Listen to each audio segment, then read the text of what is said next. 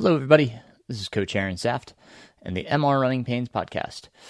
Today's guests are the Mercers. They have been on the podcast previously, Allison and Ben, but Ben just completed the Mogollon 100 miler, and it was questionable as to whether Ben was going to line up. So I was so proud of him for doing this, for going, and even towing the line.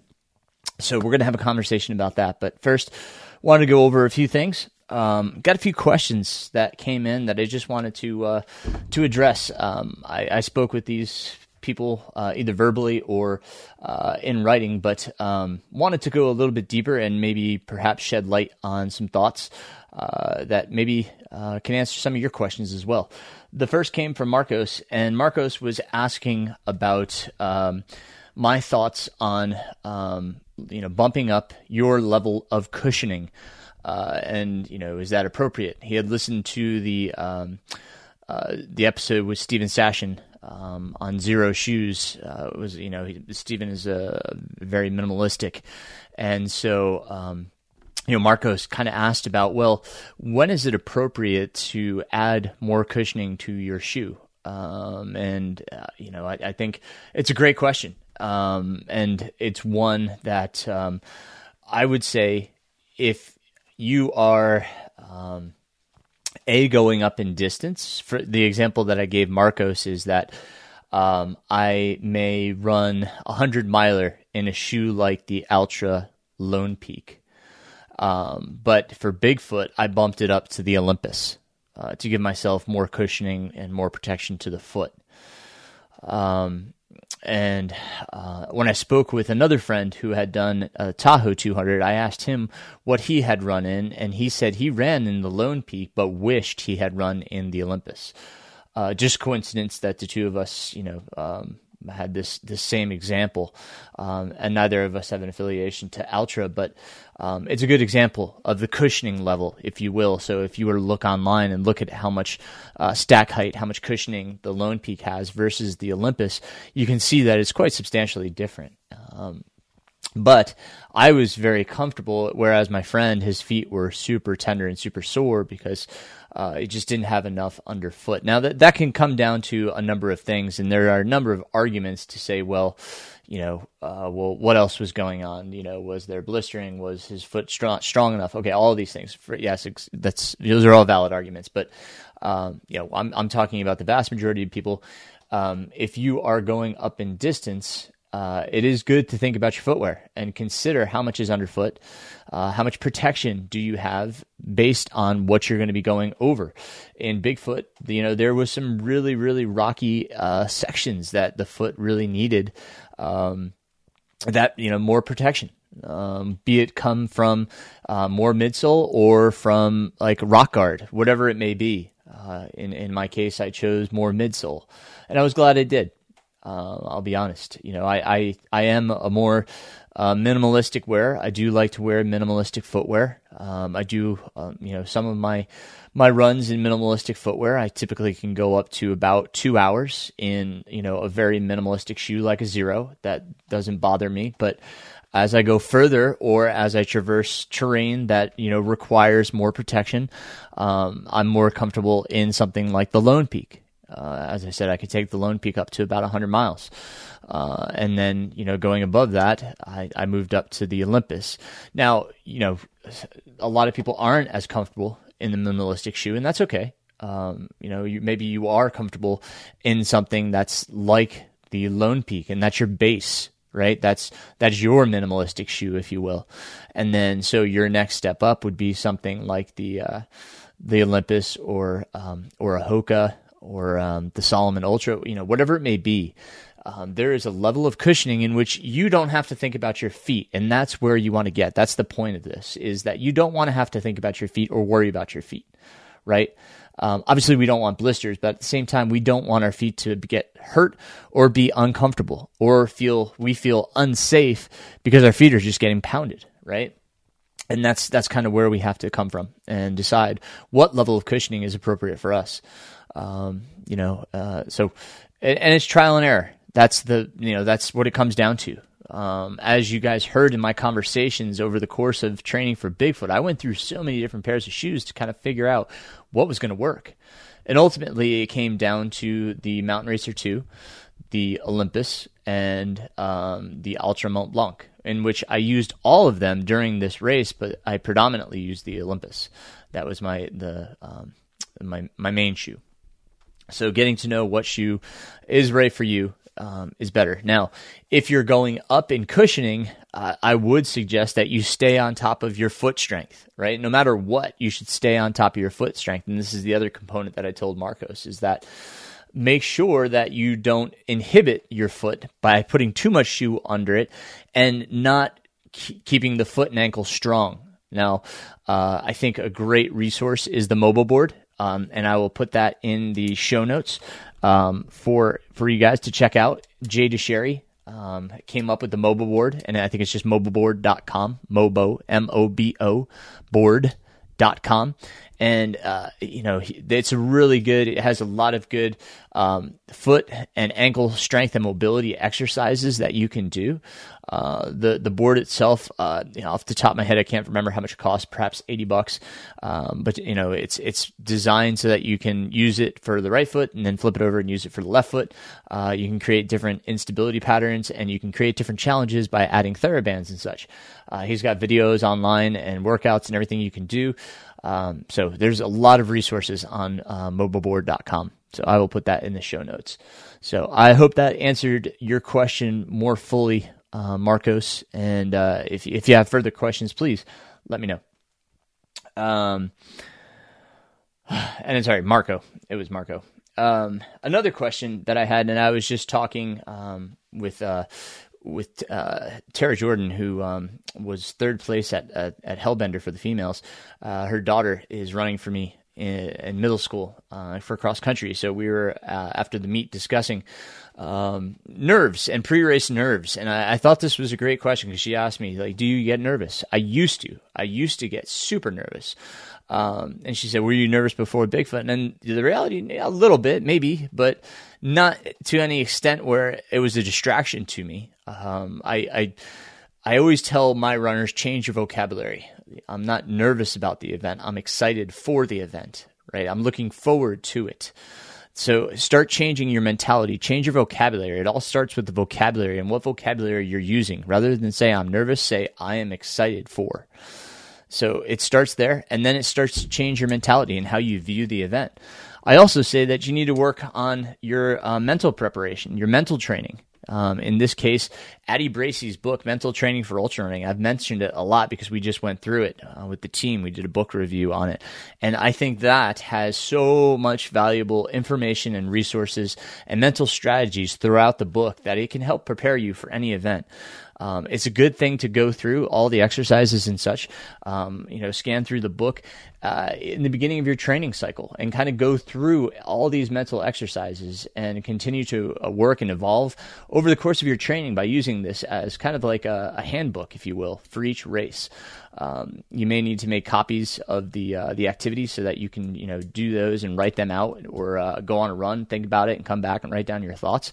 But it's a good mental process because, like I said, for Bigfoot, it had me super prepared. I was more mentally prepared for Bigfoot than I ever had been, and I attribute a lot of that to reading Addie Bracey's book. So I can't stress that enough. So I will also put that in the show notes just so you have that. But again, Mental Training for Ultra Running by Addie Bracey. Great book.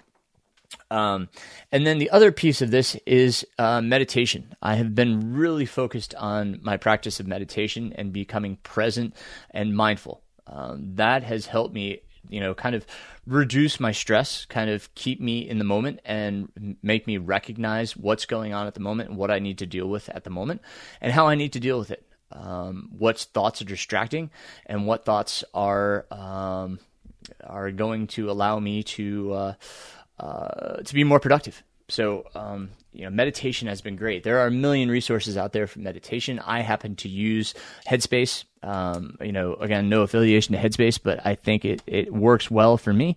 You may use something like Calm or one of the other apps. You may not even use an app. You may have found another resource online. And if you want to share those, please do.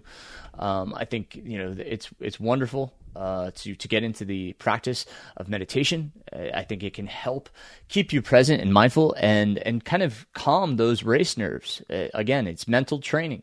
So when you get to race day, you're not nervous because you feel ready, you feel present, you feel ready to tackle whatever's in front of you, which, helped me just kind of recognize, okay, I'm going for a run. And that's what I discussed with Tara, was I'm just going to go for a run. And as I discussed in my post-race podcast, I was going for a 12-mile run. That's how far it was to the first aid station. That's all I thought about. I didn't think about, running 209 miles or the other, 197 miles that I would have to run after those 12 miles. That's not what mattered. What mattered was what was in front of me. What was the task that I was charged with in the immediate, present, that I could go and do and take care of. And that was those 12 miles, knock out those 12 miles. Beyond that, then it was 18 miles to the next aid station. So then I had an 18-mile run. And so, I broke it down. I segmented it. Again, these are all things that help you keep you present, right? So, looking at things in having mental clarity and a way to deal with them and accept them and be okay, with what the task is. These are all things that will help you in your training and your racing.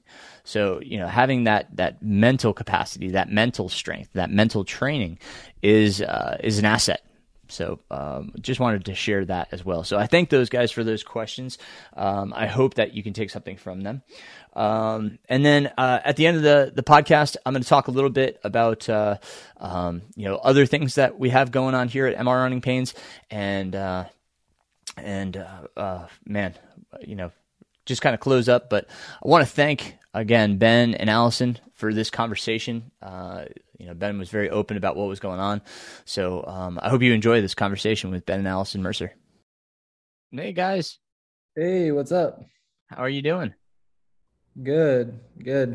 How are you doing more importantly? I'm doing just great. Thank you. Yeah, no, it's all is good in this neighborhood. Yeah. How was the run back and everything? I felt great. Aside from doing the Blue Ridge Relay, which was not planned.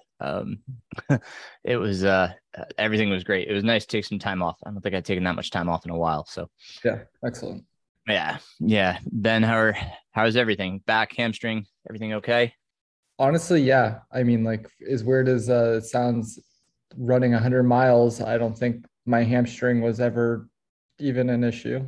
Oh, I just don't know if it's just because of the day I had that wasn't like physically like taxing my hamstring, but I think more anything, it was issues just with like blowing out my quads and like my IT bands, just like my knees just felt like kind of trash really early on. Not enough to make me not be able to hike and move efficiently. Like, I don't think not finishing was ever on the table, and I kind of got stronger as the race progressed. But yeah, it was definitely like, well, I'm not really going to be able to run any of these technical downhills. That's not an option. And the problem is the whole course is technical downhills. So when you can't run, it's going to be a long day. Well, we'll go back a little further here. So we should start with introducing yourselves. We've had Ben and Allison here on the podcast previously. It was for correct me, your Georgia Loop FKT, was that right? Or was it the Georgia AT? Georgia AT. Right, Georgia AT. Okay. So we've had them on for the Georgia AT. And then Allison was most recently on after having taken second at Strolling Gym to Camille Herron. So these have been prior guests, but just for folks that may not be familiar with you, why don't you both introduce yourselves? Cool. Yeah. Ben Mercer, 35, Atlanta, Georgia. Been running for 6 or 7 years now. I like to feel like I'm a pretty strong runner. I run anything from shorter distances like 5Ks and now up to 100 miles. Generally like to run on trails. I'm Allison Mercer. I also like to run. We have so much in common. I'm project manager by trade. I help run the FKT site, and I just tag along with Ben in all of his adventures and cheer him on. And Allison, what role did you play at Mogollon? I was chief warrior. I helped crew. I paced the last 18 miles. I helped set up his bag, whatever he needed, and just tried not to worry so much when we didn't have any cell reception or know like how he was feeling or anything. So Gotcha. I'm Right just on. coordinating all the pacers and when people were going where and Excellent. So we'll talk a little bit more about your interactions with Ben. But Ben, how did you get to find out about Mogollon? Is it Mogollon? I can never say it. Mogian. Mogollon. I was way off. I mean, I'd seen videos of the race previously. Okay. I believe the race has been around since 2012 in some iteration. The course has changed a lot over the past 10 years. I think now in its current point-to-point form is kind of what they're aiming to be the standard for every year in the future. But I had seen earlier videos of it from years past when guys like Michael Versteeg or Brett Mowney have ran it. So I was always kind of intrigued by it. Just looked like a really rough 100 miler. And then when I was out in Arizona to pace my buddy Whit at Cocodona, we ended up spending some time with a runner named Tony Russ from New Mexico. And he's kind of famous around Mogollon because he's run it, I think, 6 times, completing it 3 or 4. Wow.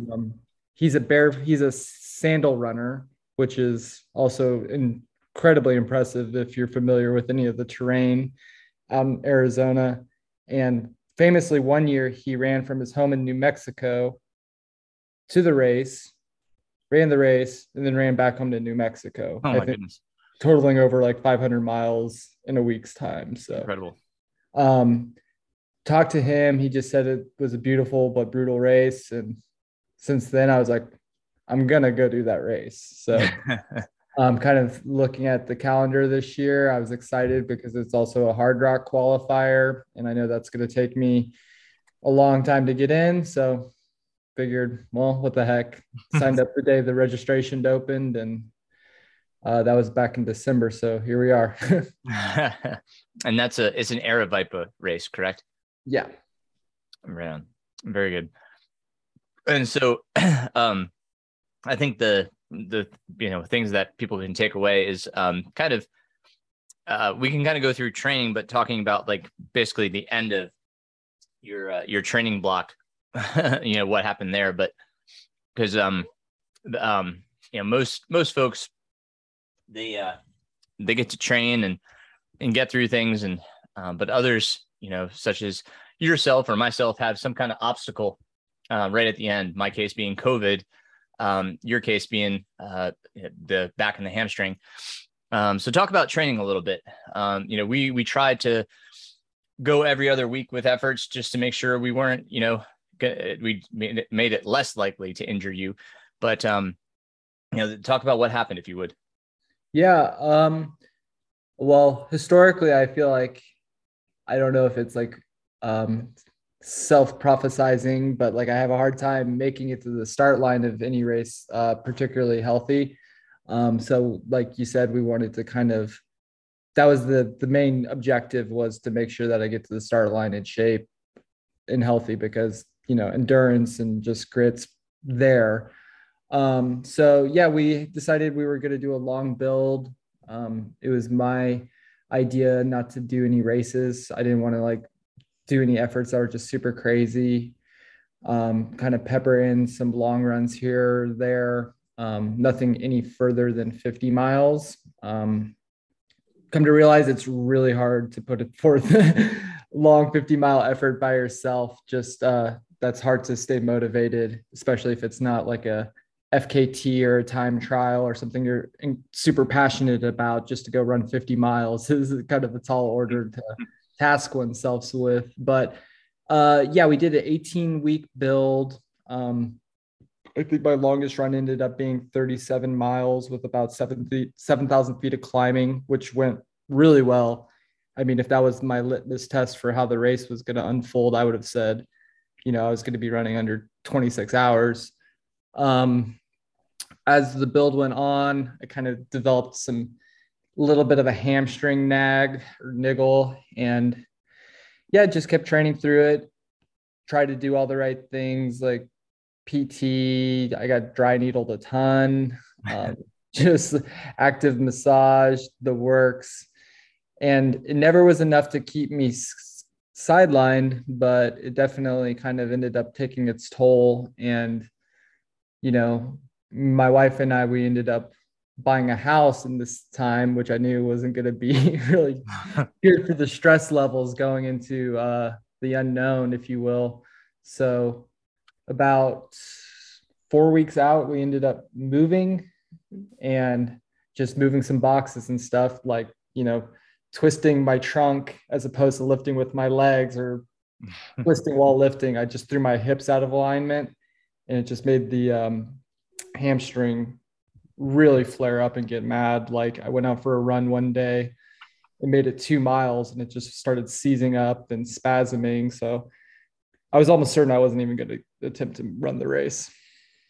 I would backtrack to say that not only did we move, but we also moved twice. We moved to my parents' house for a month, which isn't exactly a stress reliever, if you will.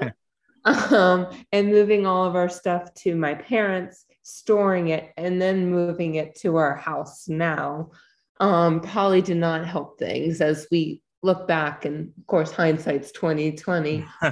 What can you do? Right. And as Ben mentioned, this was going to be his first 100. So talk about that kind of spot where you're like, I don't think I'm going to do this, if you would, Ben. Yeah. So I've been, like I said, with the hamstring, kind of going back and forth with it. I know I had a pretty good week about 5 weeks out. I probably totaled like 70 miles and just pretty quality. Everything felt pretty good. I was getting to the point in training where I was starting to feel a little bit fatigued, and I knew that like we were getting to the taper, but then like the move happened and the stresses from that. So I really tapered hard. I probably over the last 4 weeks maybe totaled 20 miles, and that was just kind of piecemealed out, 30-minute efforts here and there. I think I did 2.5 hour hike, and when I did that hike, I realized that I was up in Blue Ridge, Georgia, on the Benton MacKay, and I hiked in 10 miles in 2.5 hours with like 3,000 feet of climbing. I'm like, well, if I could do that, worst comes to worst, I can probably hike Mogollon pretty efficiently. And what was your PT and everybody saying that, what was their input? Yeah. My sports masseuse, Shannon Greenhill, she is the best in the world. And you can't see me smiling and Allison's laughing, but she really, really is. She's overly qualified to treat me. But yeah, she was just like, it's all structural. You're strong. When she was able to get me aligned, everything was good. She's like, there's no reason that you shouldn't be able to go out there and run the race. Like, your body's going to know what to do. So she just was really instrumental in kind of keeping me mentally engaged with like, hey, you can do this. But it still wasn't getting any better per se. Like, it was still just enough to make me have doubt. Like, just when I would try to go run 2 miles and seizing up and, do one last body session of like 2.5 hours and dry needling in the works. And it was basically about a week out, maybe a little more, when I emailed the race director, because I was just like, I'm not going. This is like a totally bad idea. So I emailed the race director, asking what their deferral policy is or if I could get some sort of race credit. And, sheepishly, I hit send on that email and slept on it again some more. And I talked to my buddy Whit the next day, who was going to be gracious enough to come out and pace me. He was out in Leadville, Colorado at the time for a trail festival. And he was just like, dude, just do it. Like, what's the point of like not showing up? Like nobody's really would be disappointed if you came out there and DNF'd. Like, it's a good excuse to get the friends together and just have some fun out in the mountains. So talking with him, I was just like, yeah, whatever. So I went back through my inbox and I found that sent email and I replied all and I just said, scratch that. I'm going to say YOLO and I'll see you guys on Saturday. And luckily they hadn't canceled my registration and the race director replied to my email and just said, I like your style. So, I then made contact with my friends out in Arizona and just said, we'll see you on Saturday. That's awesome. So how many people did you have on your crew? Oh man, my crew was an all-star cast. So I had my wife, Allison, my buddy, Whit Weisbrim, my friend, Ryan Lay. Whit had a stowaway in his van from the Leadville Trail Festival, a famous legendary hiker named Joshua Perry. He recently set the FKT on the Pacific Crest Trail. Oh, wow. And we had some friends out from Albuquerque as well who were crewing another friend. They also popped in to help me out as well. So that was Michaela Osler and her partner, Troy Allen. Man. So crew. Had a lot of people there. It was a motley crew, you would say. Yeah, our crew was definitely very interesting. That's awesome. Allison, can you tell us about like what it was like, going through these last few weeks with Ben? I mean, it's tough as a significant other, especially as a runner who understands what it's like to go through, the struggles of whether to race or not. So can you talk a little bit about what it looked like from your side or how you perceived it? I feel like I have PTSD just from the last few months of just the roller coaster of like his peak week of being excited, training hard, knowing how much it means to him and the end all goal of Hard Rock. And then for him to start having this pain and feeling like guilty because I'm like, oh, we shouldn't have moved. Oh, we shouldn't have been at my parents.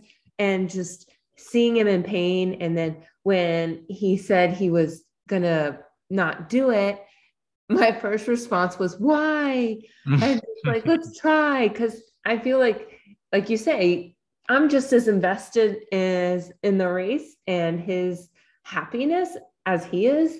And so for him to be like, I'm not doing it, I'm in so much pain, you just feel helpless and you just want to be like, no, we got this, just go out. And so I was glad that he talked to Whit because, what do I know? And Whit kind of told him, let's just go see what it's like. It's a good change of scenery. We've, haven't had a vacation in a little bit and just the release from work and the move and life just to get away.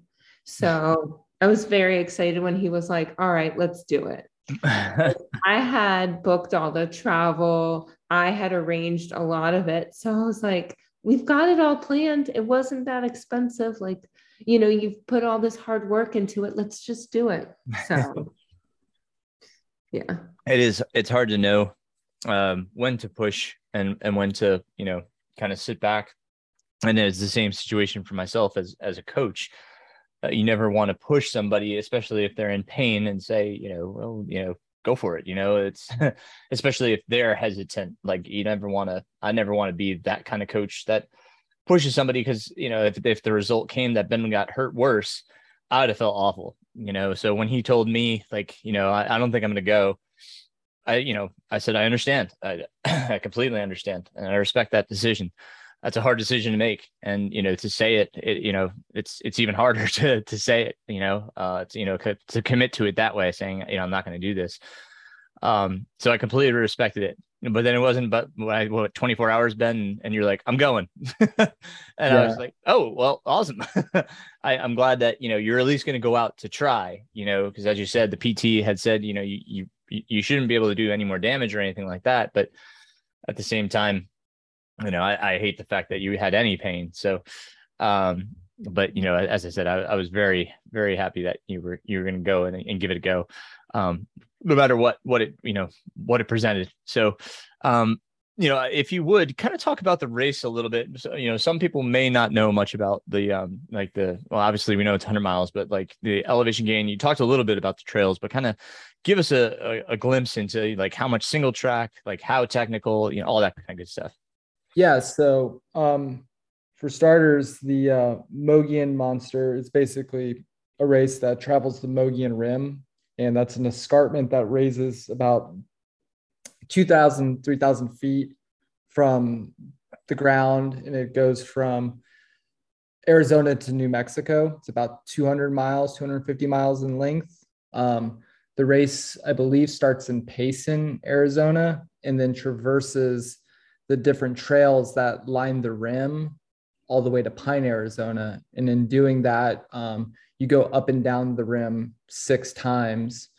I think it was total approximately like 17, 18,000 feet of climbing and as much descent, which on paper sounds completely doable. I've done runs with much shorter with, comparable elevation profiles, but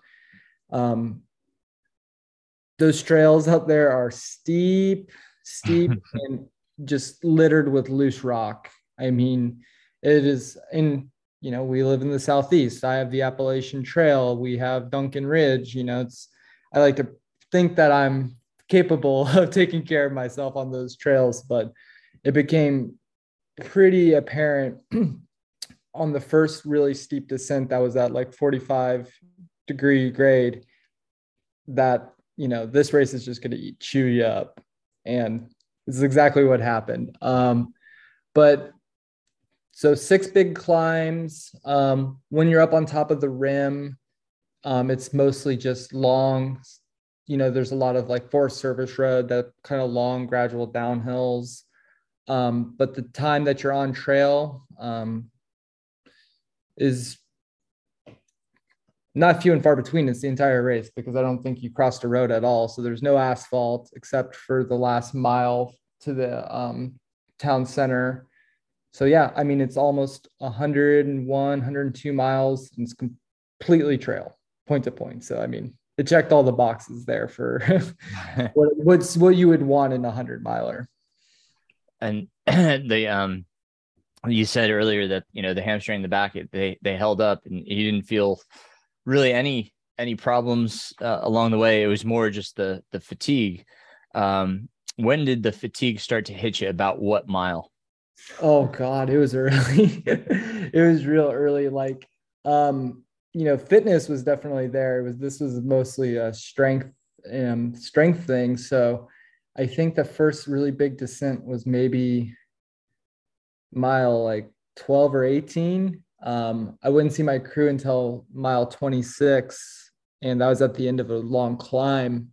And that climb I was going up, I was just like, my legs are so trashed. I'm going to drop at 26.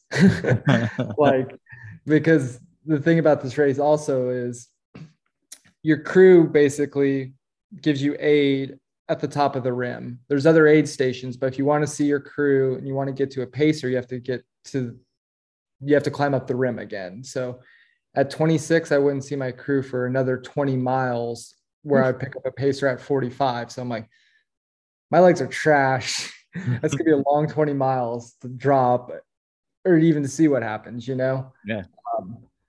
But legs felt really fatigued early on. I didn't drop at 26. Obviously.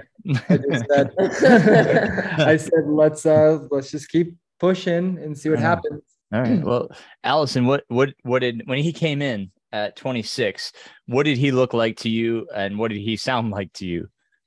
Well, no, I get a text, so we don't have reception Okay. We're driving along the rim road, which the Forest Service roads there are so nice. They're so wide, like compared to what we have in the South, it is a dream. So, but no reception. But right along the rim and the edge, we were able to get reception. And I get a text from him saying, my IT band is jacked. And I'm like, oh God. But, and then Whit goes to me and goes, listen, I'm pacing back and forth and I'm getting these texts and everyone's wanting updates. And, he's supposed to come in soon because they had a little bit of live tracking but it wasn't very accurate. So he was doing, because he started the first, I guess, 10 miles at like 11-minute mile pace, which we're like, okay, Speedy, what's up with that? But then we didn't see the next aid point check, like anything going. All these people are going, and then his name is going further down, and we're like, oh gosh. And then I get the text, and I'm like, did he drop? Like, we have no idea. And so it's like, listen, you start prepping his bag, start prepping his bottles, start getting everything ready. I will see him at the top and I will talk to him. You need to stay calm. You just need to be positive. Like, don't worry. Don't be your mother. Just, just try to relax, take a nap, whatever. And I'm like, okay. So when Ben comes up, Ben initially tells Whit, like, okay, this is it. And then Whit's like, no, calm down. So we went, he sat down, got some water in him, made sure that he had a jacket and everything. Not a seal-proof jacket, we'll get to that. But like his bottles, he was drinking water. He was good. He was really positive and really chatty, because that was the other thing is they were like, well, is he going to be chatty? Is he going to be talking? Is he going to be mad? Is he going to be focused? And I was like, I have no idea. No idea. But he was so cutting jokes and just goofing off. And so it was like, all right, like he's going to keep going. So I was really excited that he was in good spirits, because it already got off to the start he didn't want. But he was still just like, let's just keep on trucking. So nice. So Ben, talk about your conversation with Whit. What did that, do you remember it? A little bit. Like, I was pretty sure I was gonna drop. But he's just kind of like, well, how are you feeling? I'm like, I mean, my legs kind of feel like crap, and this is gonna be a really long hike, 3/4 of the race, but it doesn't always, cliche, it doesn't always get worse. And I sat down, and our friend from Albuquerque, Michaela, was just like, how are your feet? And like immediately takes off my shoes without me asking, and like starts tending to my feet, making sure that they're dry and clean. I have clean socks, and everybody's just giving me all this attention. I'm like, well, everybody else is so committed to the process right now that it would just kind of be, I feel like, I don't want to say like, I feel like I'm letting them down, but like when you see that many people are in your corner, it's kind of inspires you to dig a little deeper. Mm-hmm. So I made the decision to keep going like pretty right away. Like it wasn't like I sat there like 5 or 10 minutes. I was just like, all right, sit down. We'll take care of myself for like 5 minutes and go. So it was like pretty much immediate. Like, I'm going to keep going. And Alice had said that you were pretty positive. When you wrote the text about your IT band initially, what was your mood then? Probably not very good. I was like, because I was running with some other friends from Albuquerque, and we were all three together, and they started losing me on the downhills when it was becoming painful for me, and I kind of lost contact with that group. And that's when I was like, no, I at least need to let my crew know what's going on, why I'm not with them when they come through. And so I was a little disappointed. I mean, obviously, because it's like, well, this isn't even what was bothering me leading into the race. My training has never been an issue. So I was just like, of course, it's a new pain, which was the old pain.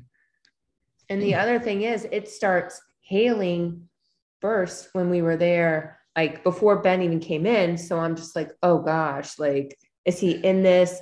And it was kind of nice because it was super dusty on this road. So I was like, well, at least it's not going to be, and there's ATVs and whatever like motorcycles going up and down. So I'm like, it's a good thing that they're not around the runners kicking up all this dirt. So I was like, well, at least the rain is, calming it down, cooling it and whatnot. Yeah. And so, yeah, no, that's oh, man, believe me, I was wishing for rain out at Bigfoot with how much that every time you step down, it was just poof, dust everywhere. But then what changed in your mindset between when you sent that text and when you got to the aid station? Because obviously, as Allison describes it, you got into the aid station and you were joking around and it seemed like you were in more of a positive mood. Oh yeah. I mean, just having friends and family there, So it changed as you arrived at the aid station, just seeing them kind of. Yeah, exactly. Yeah. It kind of switched the gears and, just kind of like, oh, there's people out here selflessly waiting on me and they're excited to see me and, just made me not want to give up. So yeah, good. It kind of put into perspective the people. And now, I'll probably say this a lot throughout this, but, just taking a village, I feel much more appreciation for how hard it is and like how difficult it is for somebody to go to one of these races without a crew or without pacers, and that those feelings of just being out there alone would just almost become something that you be hard to overcome. So I was like very happy to continue on at that point when I was just like, all right, well, this is just not that serious. Let's just put one foot out in front of the other. Nice. Good. So you left that 26-mile aid station in a more positive frame of mind. Yeah. What did you have any apprehensions or anything about the IT band at that point? Yeah, I knew it was going to probably be, it was going to be slow going. Obviously, that kind of made it to where running just wasn't great. I could, go and maybe like burst of like, a couple minutes here or there on some smooth downhills. And then I'd like walk until it got like tightened up again. Then it'll loosen up and I'd feel like I could run again. And, I was just kind of yo-yoing with those feelings. Really, whenever I was able at a point where I could run, but I still had a lot of uphill too. And I'm a pretty good hiker, admittedly. So the uphills were always fine. So as long as I just got to a point where it's mostly uphill, I'm fine. Everything else, I just walk really fast. Oh, gosh. So, all right. So you said you wouldn't see your crew again for another 20 miles at 46. So tell me, where was your mind space with all of this going on, not being able to run as much as you had hoped, obviously. Were you able to kind of just stay calm and stay in the moment? Yeah. It was really like one of those things like, okay, well, this is going to be a long stretch. I've already slowed down from, any goal was out the window that wasn't just finishing the race. And I was like, all right, well, we'll assess how I feel at 45 or 46. But at that point, I have pacers lined up from mile 46 until the end of the race. So if I could just get to that point where I have company and just people to keep me in good spirits, I was pretty confident that I'd be able to finish.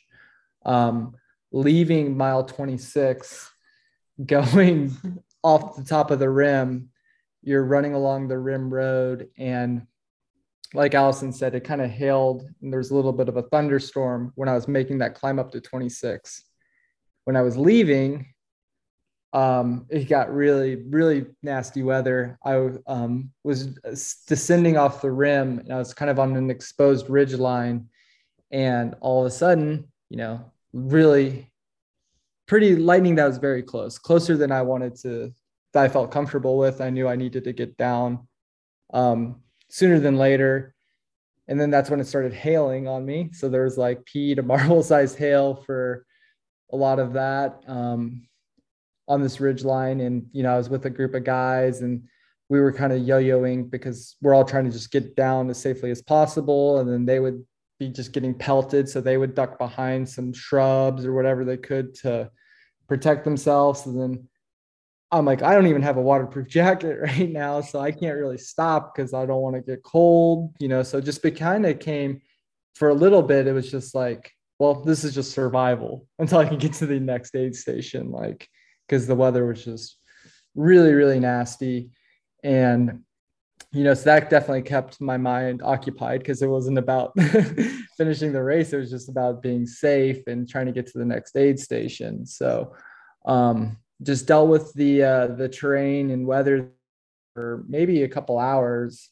And finally, I was able to get to the aid station. I believe it was probably mile 38 approximately, something like that. I think, yeah, it was maybe mile 32. So it was about 7 miles after I saw my crew last. And when you made it in there, was it still hailing? No, it finally let up, and I see one of the aid station captains. The first thing I asked is like, "Hey, have you checked the radar? Like, what's it supposed to be like the rest of the night, or going into the evening?" And he's like, "I think that's basically it, And I was like, "Okay, cool," like because it was really really bad out there. And I was like, I was like, I don't have a waterproof. I don't have the gear, so I don't know, if the weather's bad, I'm kind of out of luck. And in ultra running fashion, they hooked me up with a nice big compactor bag, trash bag to throw over myself. And I was like, well, this will have to do. So I started making the next ascent up to, I believe it was probably mile 41. And then on my way to see my crew after that. Nice. And so not having your waterproofs, I mean, obviously we don't expect Arizona to be get too much precipitation. Is that what you were thinking, and not bringing waterproofs? Well, that's the funny thing is because I brought my waterproofs. I had a waterproof jacket. I had Solomon waterproof pants in my duffel bag in the crew van. And we just, always hindsight, but just I should have maybe asked for it, or if somebody could have just maybe been like, hey, those clouds look kind of crazy. We might throw that in your bag, but I didn't even have a Houdini. Oh, You had one jacket and Oh, correction, I did have a Houdini, but it just when it's coming down like that, that's not going to be enough to protect. Right. Yeah, so Right. I stand corrected. I did have a small jacket. Like, just so we understand the surroundings, was it like scrub brush that it was around you, or was there anything taller that you could take shelter under when it did hail, or no?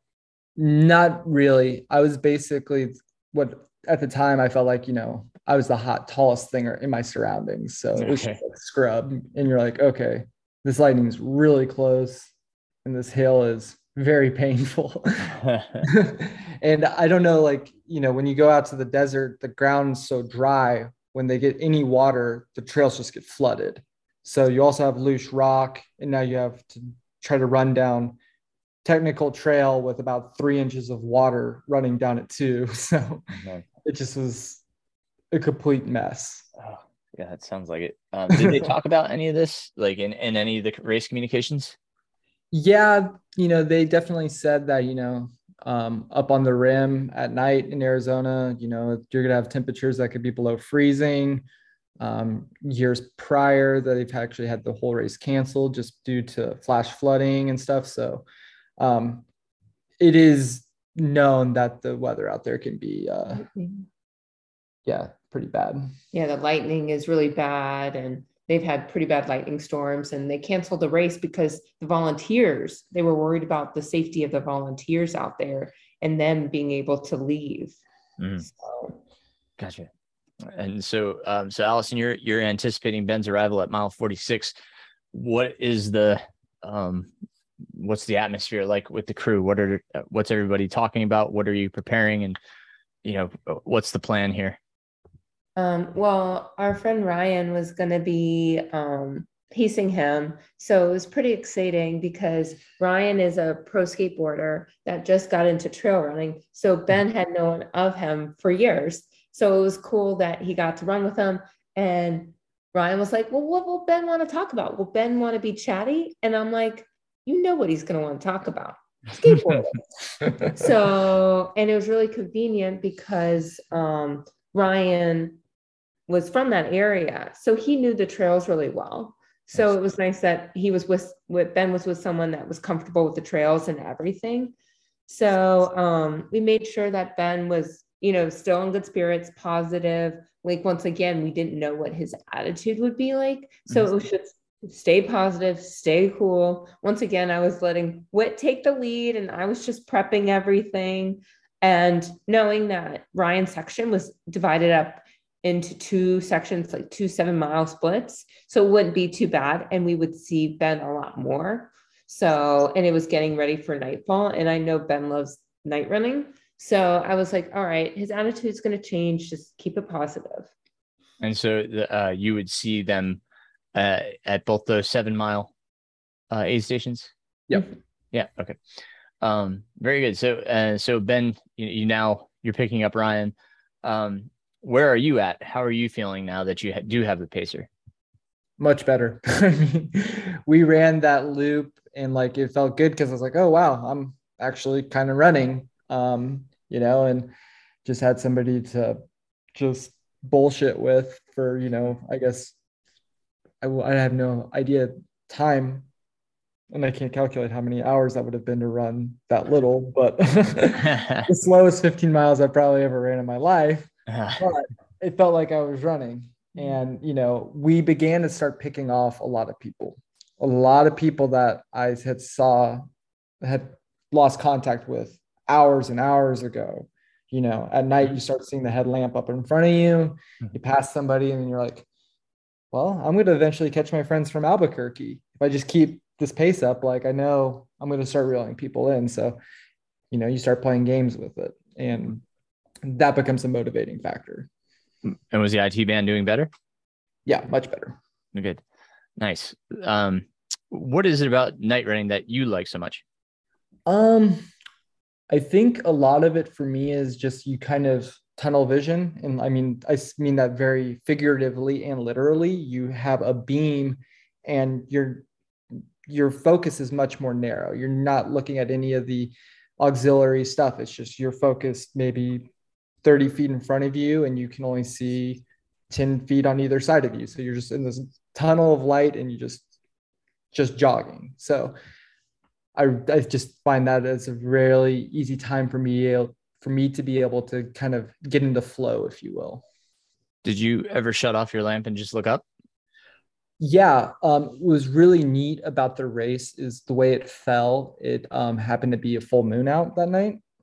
So it was very, a lot of natural light, and you could look up at the rim and there was a light fog out from all the precipitation that we had earlier. But if you looked above the fog, you could see the pines rising on the top of the rim and underneath the full moon. So it is pretty special.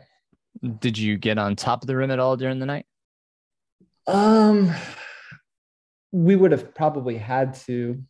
Not that you can recall and remember seeing. I just wondered what what if it was like would it be a true dark zone, or was it, was there still a lot of light pollution? Right, light pollution, exactly. I would say that's probably true. I didn't feel like there was any light pollution. It was pretty much the clearest skies as we would have, especially coming from Atlanta, of where we don't see night sky like that. So it was definitely showing off for me, if you will. You're just like, oh, I could gaze upon these stars, and it's just like pretty brilliant. So that was awesome. Yeah. And your headlamp hunting. That's always fun.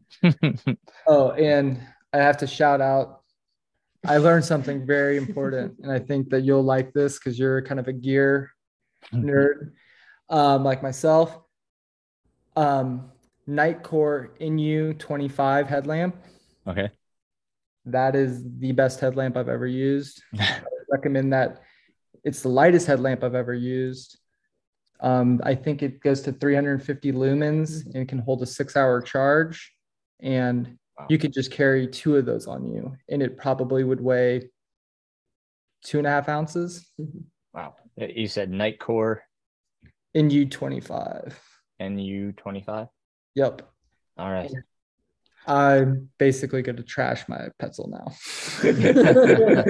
After like how I was like, wow, this is the best headlamp I've ever used. If that's all I take away from this weekend, I'm going home and ordering a new headlamp. And it's like $35. It's really, it's not Inexpensive, very, expensive for you to have two. It's less than a pencil now. And yeah, I mean, it fit in his pocket. And Hour battery. now definitely does not fit in your pocket. And it was very comfortable. It was just like a little elastic band. 6 hours, 350 lumens. That's pretty impressive. Yeah. And you said it's rechargeable? Yeah. Wow. Yeah. All right, definitely checking that out. Was that something you can find on like a camping website or Amazon or both? I think they have a website. Okay. I'll check it Your out. wife looks it up and orders too. She has one too. But awesome. it's on Amazon and Okay. Smith and all the other websites. Okay. Just Google it, and that's what I did. And we'll have two coming tomorrow. That's definitely the perks of when your crew is a bunch of thru hikers. They, obviously grams mean everything. So where they can shave any grams. So that's awesome. I learned check that out. I'll look up their website and I'll try to put it in the show notes for anybody interested to look it up as well, because that sounds like a dream come true. That's very cool. Awesome. Speaking to that, like with the fog, did it get heavy at all for you? Did you have any problems with the fog, or was it pretty light fog? It is pretty light. Oh, okay. Very good. Yeah, because sometimes that lower beam can help. I was wondering if you had a belt as well, or just went with the headlamp. Just headlamp. Yeah, cool. Very good. All right. Awesome. And then it sounds like these aid stations were closer together. We didn't really talk about the first 26. Was there, a few more aid stations in that first 26 miles, or was it, some longer stints without the aid stations? Yeah, I don't think there was ever a time where there was an aid station at least 11 miles apart. I think that's maybe the longest stretch throughout the race. Mm-hmm. In the initial 26 to 45, it's just light on crew access. But I thought I was going to be moving much faster, so I just only brought bottles, and it ended up being sufficient. But they're not too far to where that's not an appropriate move to be able to just carry, maybe 1.5 liters of water in bottles. And Allison, you had said that you were getting together his stuff. Did he have a backup pack or a twin pack that he was switching out, or you were just getting the bottles ready so you could just switch them out of his pack that he was wearing? At first, we would switch packs, but it just became easier just to take the trash out and then put bottles back in. So it just, what was he light on, making sure he had plenty of gels, what was he eating, making sure he was eating, but really he relied on a lot of liquid calories. So at first I would put extra bottles in and making sure that he had plenty of concentrate, even though he doesn't think I put enough in. I definitely did 2 scoops of Roctane in each bottle. But the one mistake I did was I didn't put an extra bottle in when he was on, after the stint with Ryan, and he'll get to this more, mile 60 to 85, we didn't see him at all. And I only gave him 2 bottles, and I should have given him a third. That was just me probably just being tired and just not thinking. So I learned a lot of lessons, and, of course I'm just like, it would have changed everything, but he had enough water and in between the aid stations that it was fine.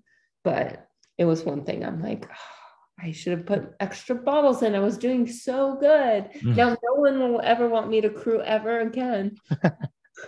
I just crossed you off my list. I'm sorry. Yeah, sorry. But now I know. So maybe I'm like even better for knowing what not to do. All right. Maybe you're back on the list. So Ben, what's your pack of choice? I was using the Solomon 12 liter. Which was funny because I like that just for the capacity, but anybody that's worn that vest knows that it can get kind of hot because of just how much extra material it has in the back.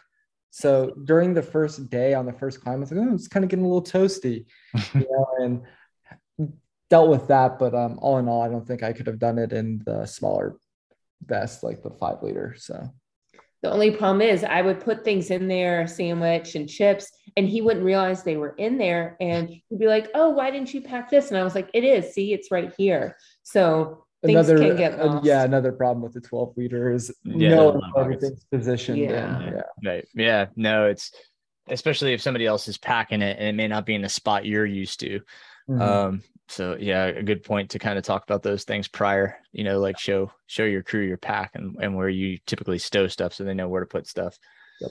Because I went through the same thing, but I was like, doing the whole like feeling all over, like where did they put that? Like it's tough when you don't load it. It's the crew member, they're like, oh, you got room over here, and it's like, well, I don't usually put stuff there, and then I forget, and then I'm running, I'm like, now where did they put that? And you're searching around, but yeah, I understand.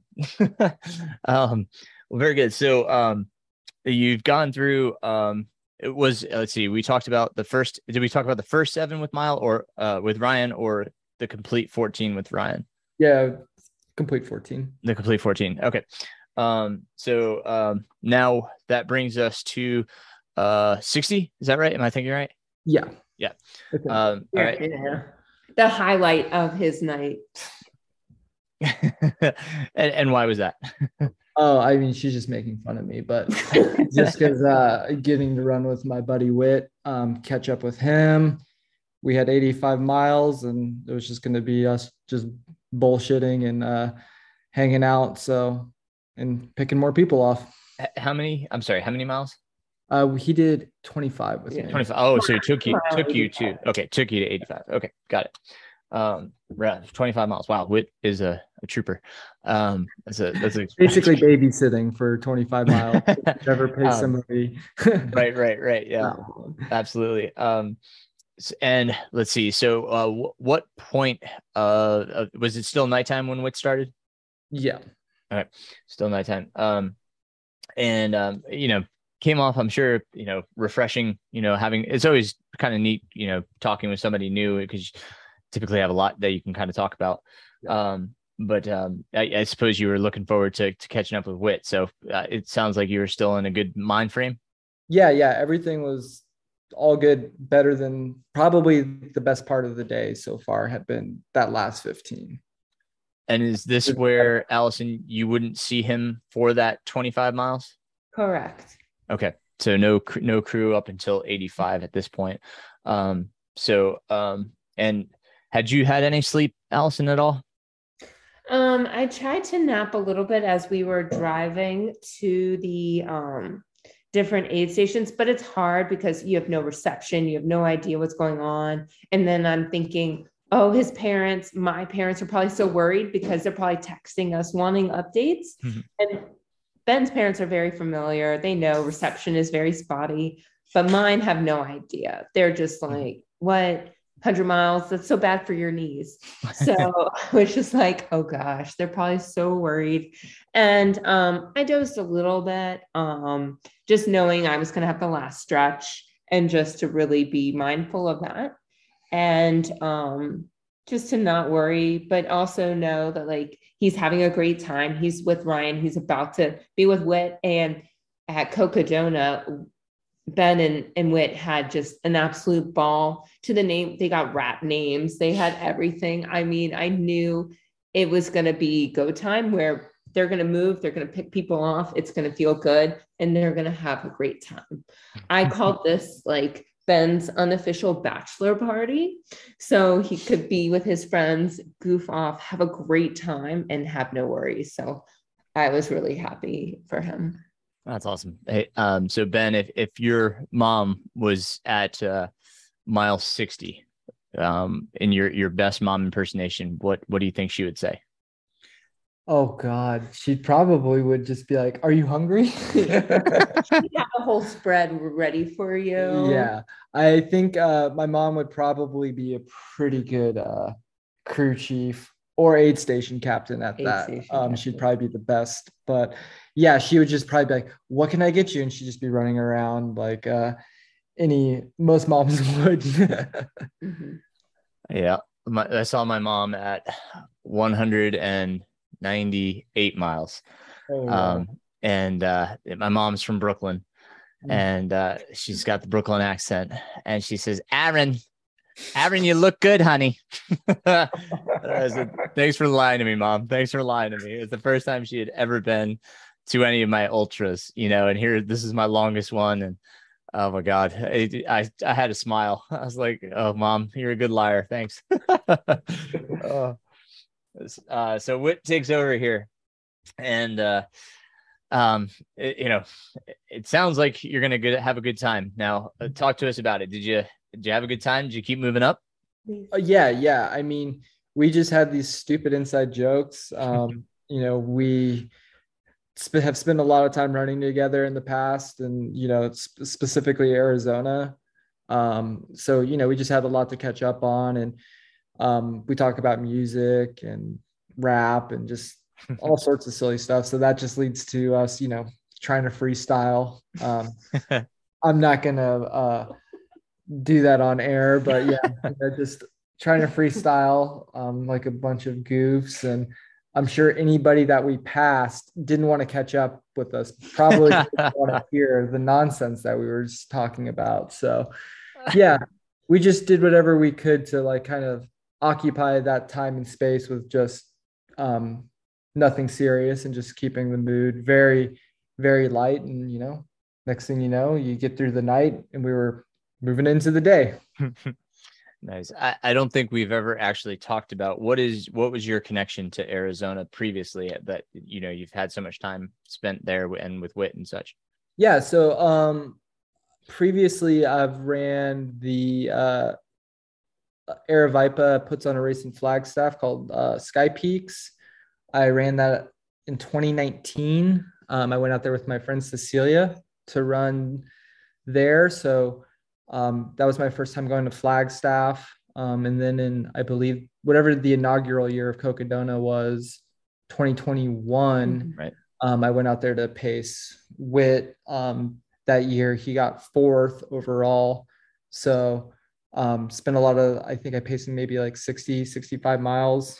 So yeah, it seems like every year over the past several years, I've gone out to Arizona. So every time we go out there, it's, meeting new friends, old friends, and kind of rendezvousing and just making fools of ourselves. Nice. It's a special place. What were the high temps like during the day? So Saturday, the weather was perfect. Outside of the hailstorm, I think it was unseasonably cool. I don't think generally the highs are any higher than the low 80s. Okay.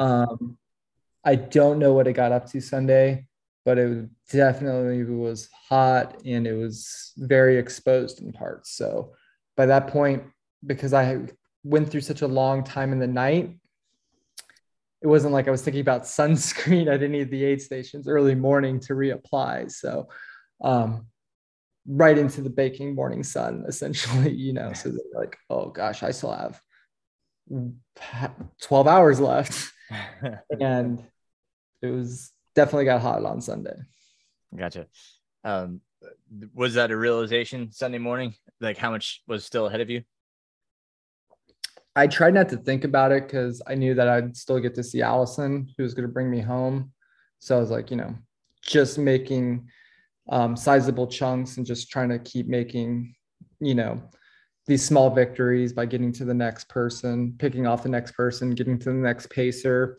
So I was really excited when I finally got to see Allison. And I'm like, all right, we only got 15 miles, like in 100 miles, right? That's, you're smelling the barn. or so I thought.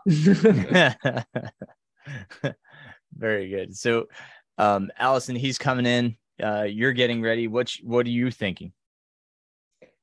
I'm like, okay, don't fall. Don't do anything stupid to jeopardize his race. He even, before the race, he told me, he goes, if I drop you, it's not personal. So I was like, it's fine. Like, I don't care. If you're dropping me at mile 85, 90, good. Like, I think so. Like, doesn't matter to me. And it was kind of a joke because Whit had paced Joe McConaughey string bean at Javelina and Cocodona and had been dropped.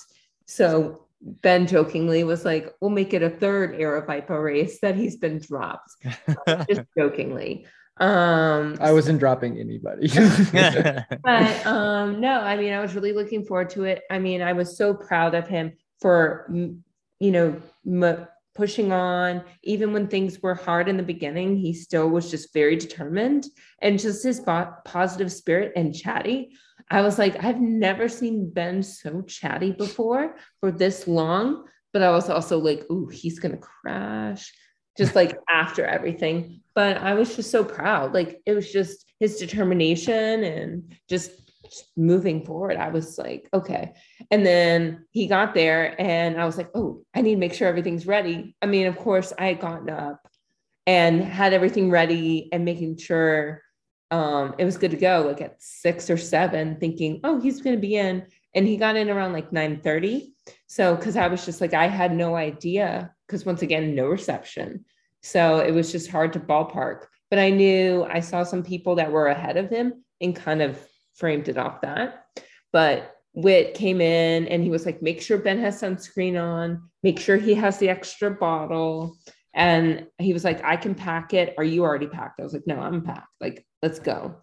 So it was good to know that he was going to finish. He was going to get his goal. Like, time didn't matter, because we also knew he was way ahead of cutoffs, and that he had like 15 hours to do 10 miles. So I was like, all right, if he, can't do that, then we got other issues and maybe he shouldn't be moving on. But, it was like, all right, he can stop to take naps. He'll control the pace, and just let him talk. And it was just good to catch up. And I had tons of stories, because the van had gotten stuck twice in the mud. Oh no. Everything that we saw like along the way, which is another thing about the crew, is so much goes into it, but you just have to tell your runner, everything's great. We're fine. Life is great. Nothing issues. We weren't almost stuck and almost, made it at the aid station, or, one of the guys didn't get in a fight with one of the aid station workers where I thought he was going to punch him. Like, no, everything was great. But I was happy to share the last few miles with them. No, that's awesome. No, it's great when you've got a great crew, right, Ben? You've got such a good dynamic. It makes your experience that much better, whether they tell you the stories or not. Yeah, exactly. It's like, oh, everything at home's fine, so I can just enjoy this. And turns out they're just barely holding it together, apparently. Right. The best was when Whit was driving. It was Whit's van. We were all like kind of shuttling in, and Whit totally didn't trust me to drive it, because I don't blame him. Like, I hadn't slept. Like, I'm not a good driver. And so there was Josh, and Josh didn't have a license. He's from England. Like, but Whit was like, hey, Josh, drive the van. So he drove the van to the next aid station point, and then we were able to sleep. So it was like me just kind of navigating on the Forest Service Road, and it wasn't too bad, but I was like, Josh, you're getting a little close to the right, or just kind of navigating. So that was very interesting. So I think Whit was like a little nervous that like we were driving the van, because that was the other thing. I was like, how are we going to drive this if Whit's, running? But it was fine. We made it. That's nice. That's good. So Ben, you get to train with Allison quite a bit. So I imagine, having her as a pacer, it kind of felt like any other day, right? Just going for another run. I'd be lying. I would say we probably don't train that much together anymore. Generally, she's killing some gnarly workout or getting prepared for some race. It's a little fast for my taste right at this moment, at this juncture, but it was good, because with me training for a 100-miler and her doing marathon training right now, we haven't been running a lot together. So for us to actually get trail time, I was looking forward to that. So nice. I was like, okay, 15 miles, we've done over 70 self-supported before together. So this is a cakewalk. Like, we got this. Nice. That's cool. So this is the last section here, last 15, as you're making your way towards the finish. I'd like to hear from each of you as to, from your perspective, how did that go? Yeah, you want to start us off, Ben? Yeah, I'll start it off. Definitely, like I said, every time I get a new pacer, everything was getting better and better and better. And then you're getting closer and closer and closer. I didn't realize how bad the last 15 miles were going to feel, because you could smell the barn, but it's not getting any closer. And you're in so much pain, but the only way to make it end is to run quicker, but you can't necessarily run quicker. When you run quicker. And it almost felt like sometimes insurmountable. Like you're just like, oh, this is so silly. Like I'm not getting anywhere closer. And at that point, like, you spent, the past 40 miles with your buddies, and just bullshitting, and like you don't want to be vulnerable and like all sad and depressed with your guy friends, but then you're around your wife and you're like, well, she's used to me being a grump, so now I'm going to be grumpy for the next 15 miles. So I felt really bad that I had these really long stretches where everything is just rocking and rolling, and then I get to her and then I'm just like, you're going to be in for a rough one. So she definitely drew the short end of the stick, the toothpicks, or however the expression is. And right. If I was to if I was to go back, I would maybe structure those pacing duties differently so she would get me at a better point. But bless her heart, she just kind of went at my pace, and when I didn't want to talk, she just was happy to run in silence. And if there was another runner that she could talk to, she would take full advantage and talk to them, and I would just sulk and continue on my very way. Oh my gosh. But, Allison, go ahead, Ben. I'm sorry. No, that's pretty much the gist of that one. The last 15, I probably wasn't in the brightest of moods. You weren't a shiny, happy person. Not anymore. And Allison, how about for you? I mean, that summed it up. No. I mean, I knew you don't know what to expect. And that's the thing, is you're so close, but if he had twisted an ankle or did something or fell, like it can change your race. So I was just be positive, let him vent.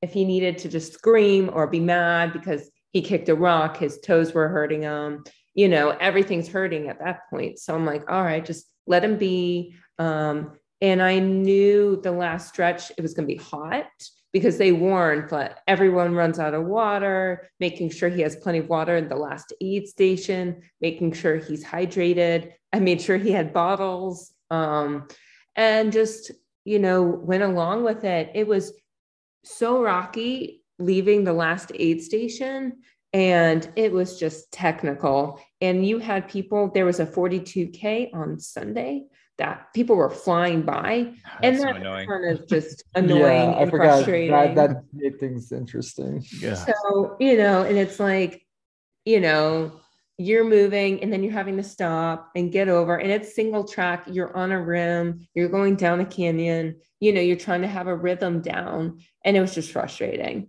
And once we got down off that, Ben started running some more and just kind of had more pep to his step. And we were down at 5,000 feet. So it was kind of manageable, because the whole race, is 7,000 to 8,000 feet.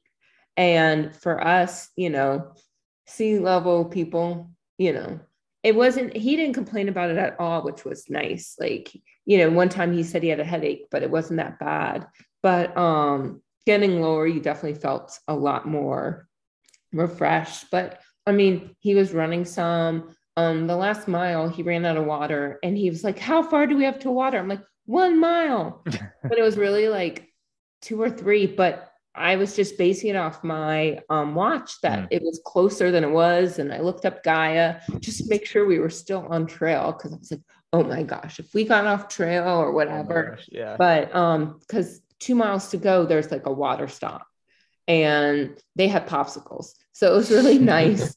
Got a popsicle, and then we were on the road. So we had to deal with no more rocks, no more uphills, no more downhills, because Ben was so strong still on the uphills, but the downhills were just like agonizing. And watching him just step by step, I was like, oh, come on, babe, you got this, you got this.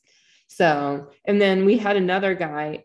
Once we got on the flats, we started passing more people and on the uphills. And one guy kind of attached on us. He was alone. He actually waited for us on one of the uphills. He's like, I just don't want to run alone. So I'm like chatting with him. I'm like, good, I have an audience, because Ben was just like, I want to focus. I don't want to talk, which is fine. But I was just like, I want to hear about you, and just to help pass the time. So I was chatting with him, and I think it helped Ben because it kept his mind off of the pain and everything.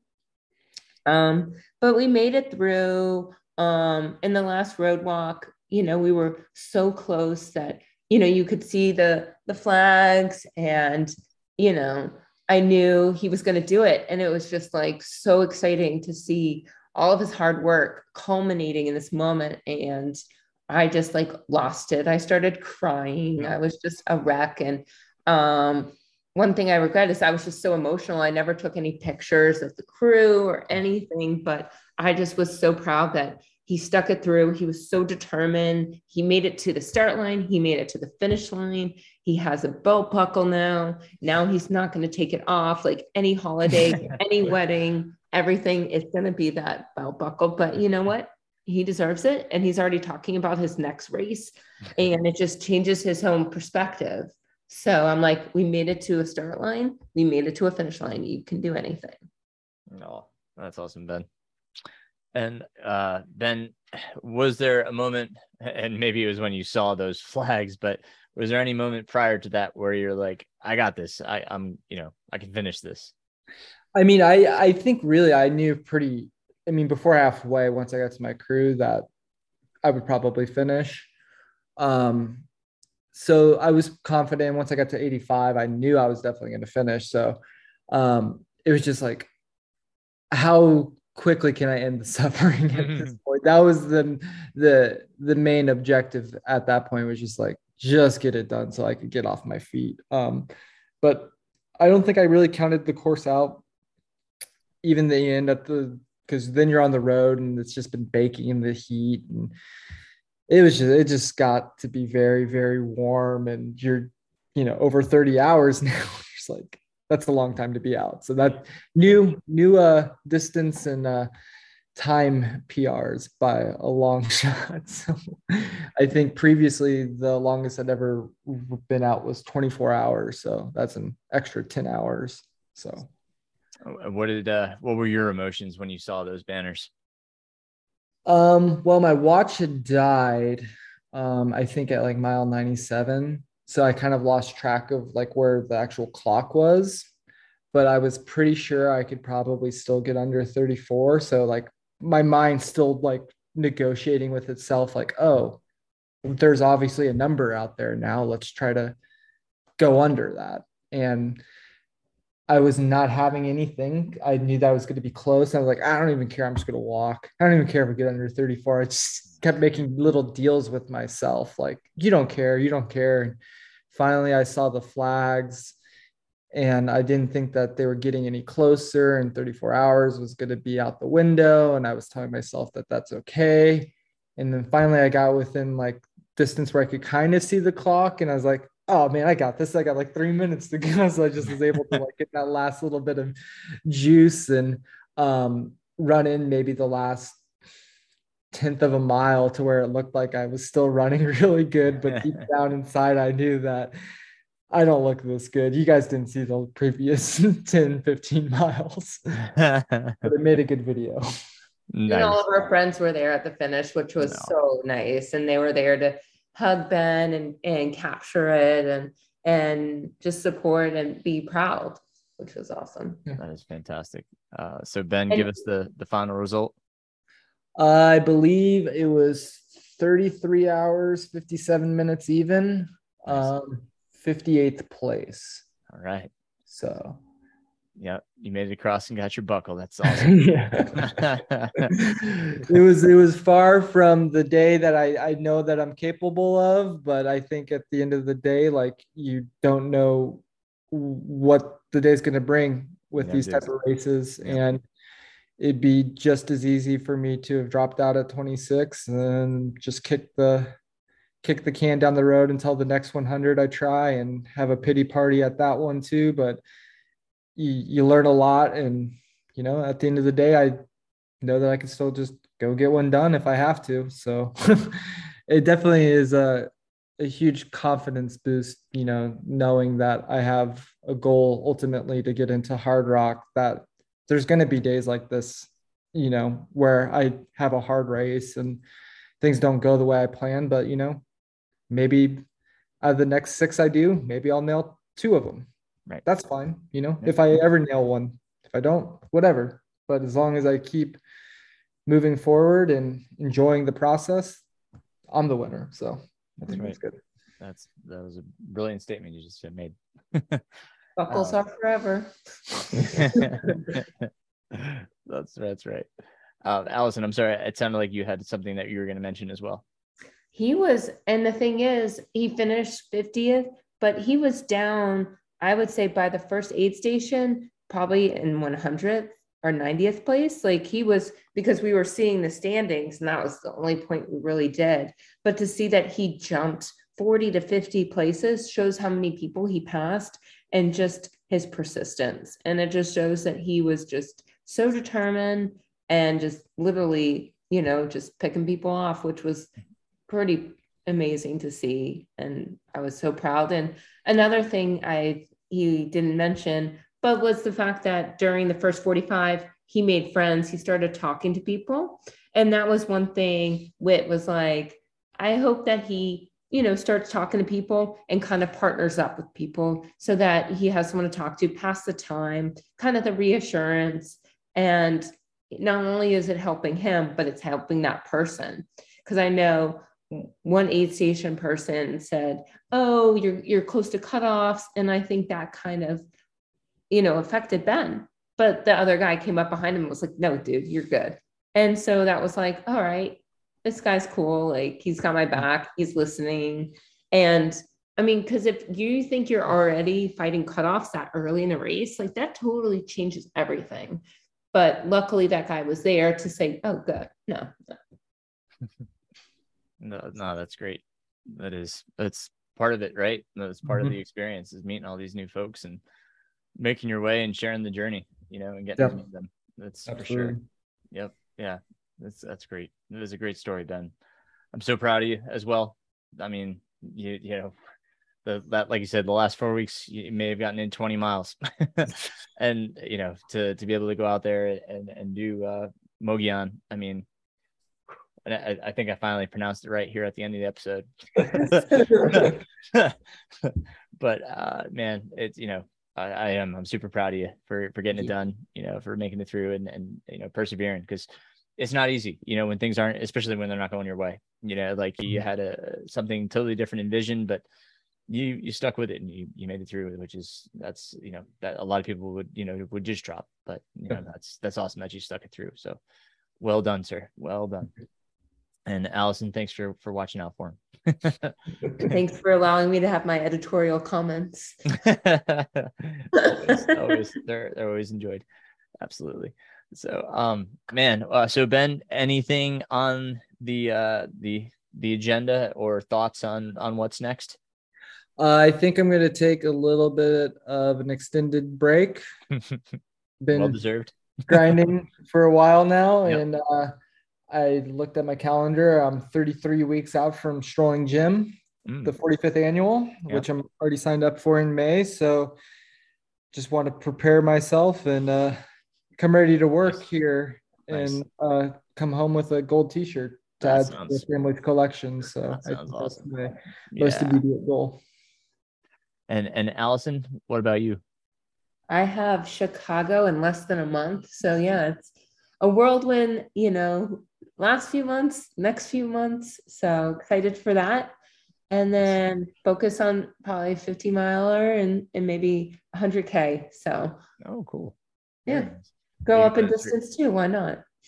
Right on. Yeah. Are you going for the Olympic qualifier standard?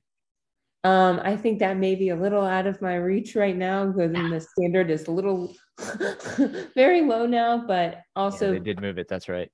but maybe the 100K national team. Right on. Very good. Awesome. Very cool. Well, it is awesome always catching up with the two of you. I appreciate you sharing the story. And Ben, once again, congratulations, man. I'm glad I get to talk to you and tell you. That's, impressive.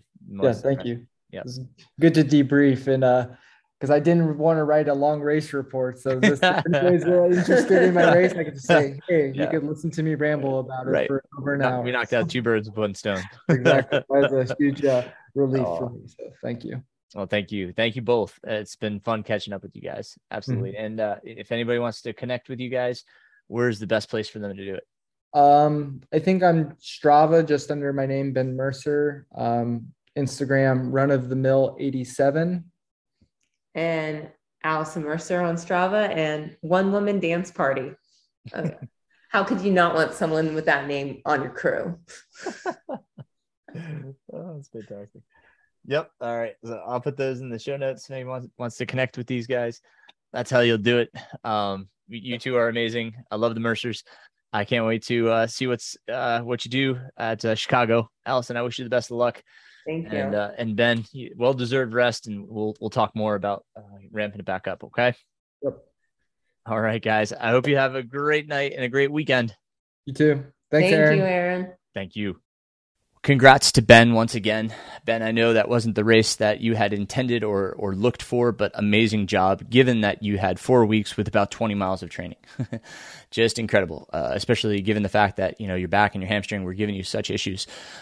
Just so proud of you for getting across that finish line. So thank you for coming on here. Allison, thank you for pushing Ben, for getting him through that race. You guys are amazing. You guys are wonderful human beings. So thank you for being a part of the show and for sharing your stories. As I said, other things going on here at MR Running Pains. The newsletter will be coming out very shortly. We're already coming to the end of September. We'll have one more episode before the end of September. That is going to be a podcast with multiple guests. It's my hope. I've got 4 different guests lined up to talk about the Barkley Fall Classic. I had 4 runners take on the Barkley Fall Classic, and all of them actually were from the North Carolina Piedmont area, kind of the Raleigh-Durham area.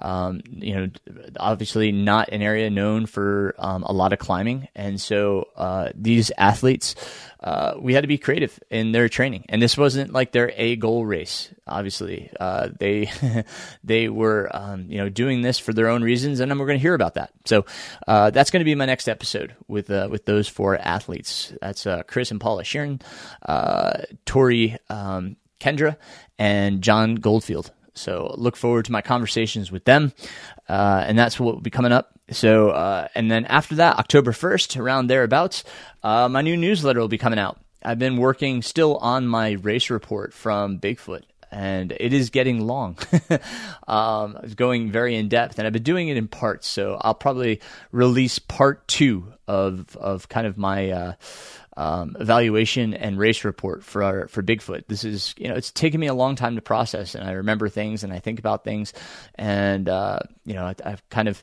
really gone in depth on some details. This is probably my most in-depth race report that I've ever done. But I want to remember this, so I'm really getting detailed on this process. So, stay tuned for that in the newsletter. That will be part 2. I'll also put that out on my blog. You can find all of these resources on my website. So if you want to check out my previous blog posts, yes, I still add to a blog. I know that's something that's kind of fallen to the wayside for most people, but I still do keep a blog, and that link is on my website, mrrunningpains.com. If you're interested in subscribing to the newsletter before it comes out, that is also on my website. You can do so there. There is a link also in the show notes. It is a free newsletter. It comes out once a month. Not only does it have, this race report, it has a lot of training tips, reviews, things that I think of that might be helpful to your running. So I encourage you to please sign up for the newsletter. It is free. And with that, these resources, these things that I do, the podcast, the newsletter, YouTube videos that I do, I have Patreon set up. And I've never really asked for Patreon support before. And I was listening to a podcast, the Single Track podcast, and they were speaking about having support from the community. And I'm going to ask for support from you all at this time to be a part of Patreon for me. I'm looking at the costs of Western States. Western States has been a dream of mine since a long time ago. I've only started to try to get into Western States since 2016.